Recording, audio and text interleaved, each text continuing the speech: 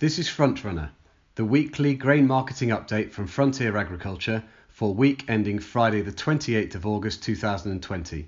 Presented to you this week by Andrew Hill. I am the National Grain Origination Manager based in Lincolnshire. Let's start with wheat. London and Paris wheat futures rallied this week, reaching 5-week highs and following US wheat futures from the Chicago Board of Trade, which gained 10% in value during August. The US market gains are due to increasing demand for both wheat and corn. US wheat export sales announced by the United States Department of Agriculture on Thursday were at 740,000 tonnes. This is up on trader estimates which ranged between 400,000 tonnes and 700,000 tonnes. In addition, 747,000 tonnes of corn was confirmed as sold to China, and a further 140,000 tonnes of sales were confirmed to unknown destinations. US corn futures are up 12% over the past 3 weeks, underpinned by concerns over hot and dry weather in the Midwest affecting corn crops, as well as continuing optimism for further demand from China. Black Sea wheat prices were also firm this week, gaining $5 per tonne, which reflects the strength of demand, particularly for Russian wheat. It is highly likely that Russia will ship a record amount of wheat in August, close to 5 million tonnes, and that July and September wheat shipments could reach up to 12 million tonnes. This could mean over a third of the Russian surplus will be shipped in the first quarter of the season.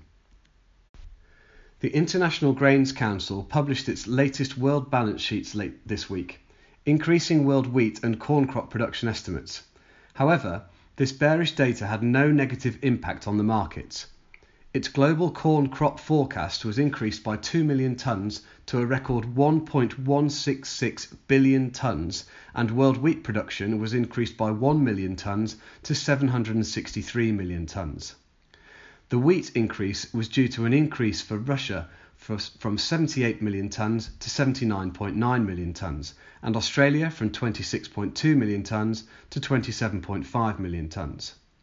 The impact was partly offset by downward revisions for France to 31 million tonnes from 32.6 million tonnes, and Romania to 5.6 million tonnes from 7.8 million tonnes. The US corn crop is currently seen at 384.2 million tonnes, over 3 million tonnes up from the previous estimate of 380.8 million, but still below the USDA's estimate earlier this month of a record 388.1 million tonnes. The US corn crop yield potential was dented by the severe storm on the 10th of August, which sent hurricane-like winds and hail across the biggest producing state, Iowa. However, estimates from the recent Pro-Farmer Crop Tour suggest the average US corn yields will be lower at 177.5 bushels per acre in comparison to the USDA's estimate of 181.8 bushels per acre. Using the harvested area estimate from the USDA, the crop size would be nearer 378 million tonnes.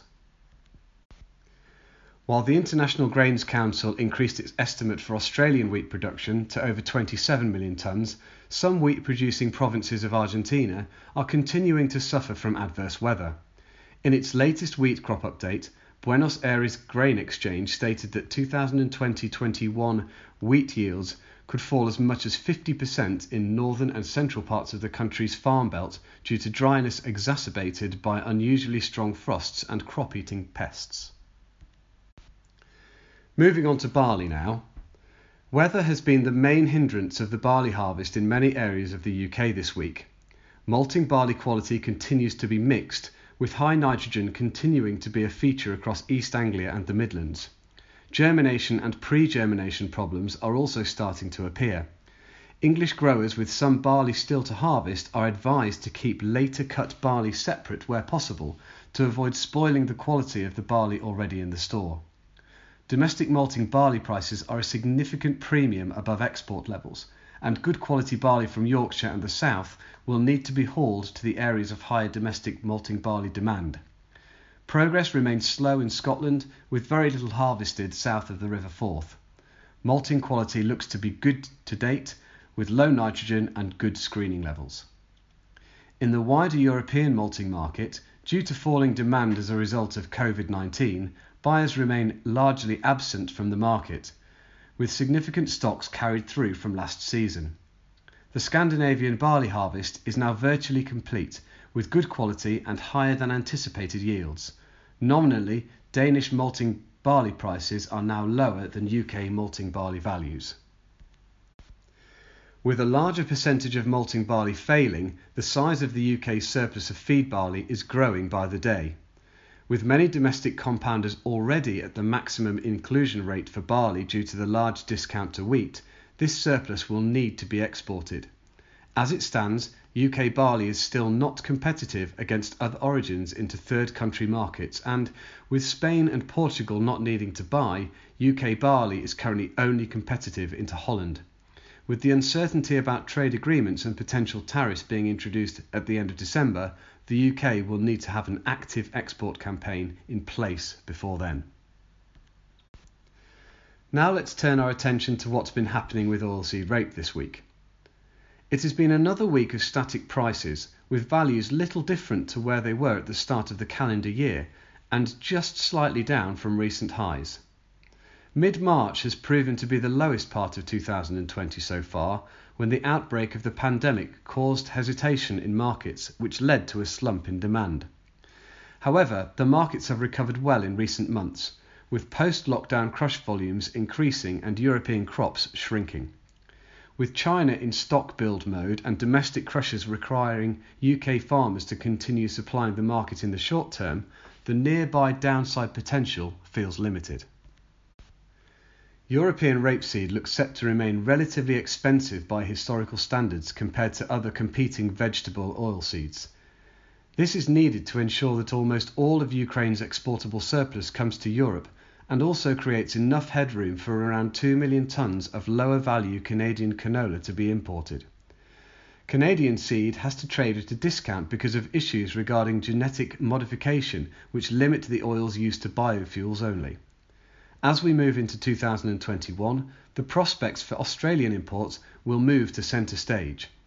Australian weather is currently helpful, and this could be a factor in the longer term that will concern long holders of seed. Moving on to pulses. Whilst poor weather conditions continue to delay harvest, there is very little new bean business taking place. Spot loads of feed beans for delivery next week have been trading at a £5 to £10 per tonne premium to as available prices. With minimal new export demand from feed buyers and relatively cheap new crop Australian beans still on offer to Egypt, the outlook looks very bearish. There will be a short window of opportunity for the best quality spring beans, but this will soon close when the first shipments arrive from Australia. New crop green peas are trading at £240 to £250 per tonne ex-farm, depending on the colour and location of samples.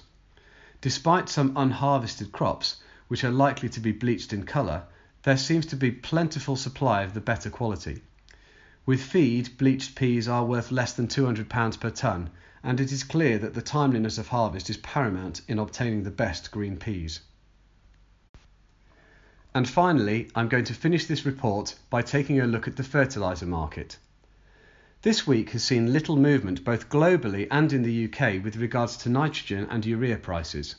Price indications have moved sideways on the global urea market, offered at $280 per tonne free on board from Middle Eastern suppliers to Europe. UK nitrogen and sulphur grades remain competitive, and further increases should be expected on values going into the end of 2020. However, there is unlikely to be a significant increase in purchasing activity until harvest is complete and growers have a clearer picture of autumn plantings. Frontier's liquid urea ammonium nitrate offers are still open and are extremely competitive in the market.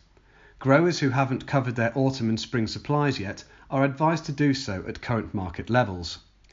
Meanwhile, political tensions in Belarus continued this week, resulting in strike action which could tighten potash supplies going into autumn.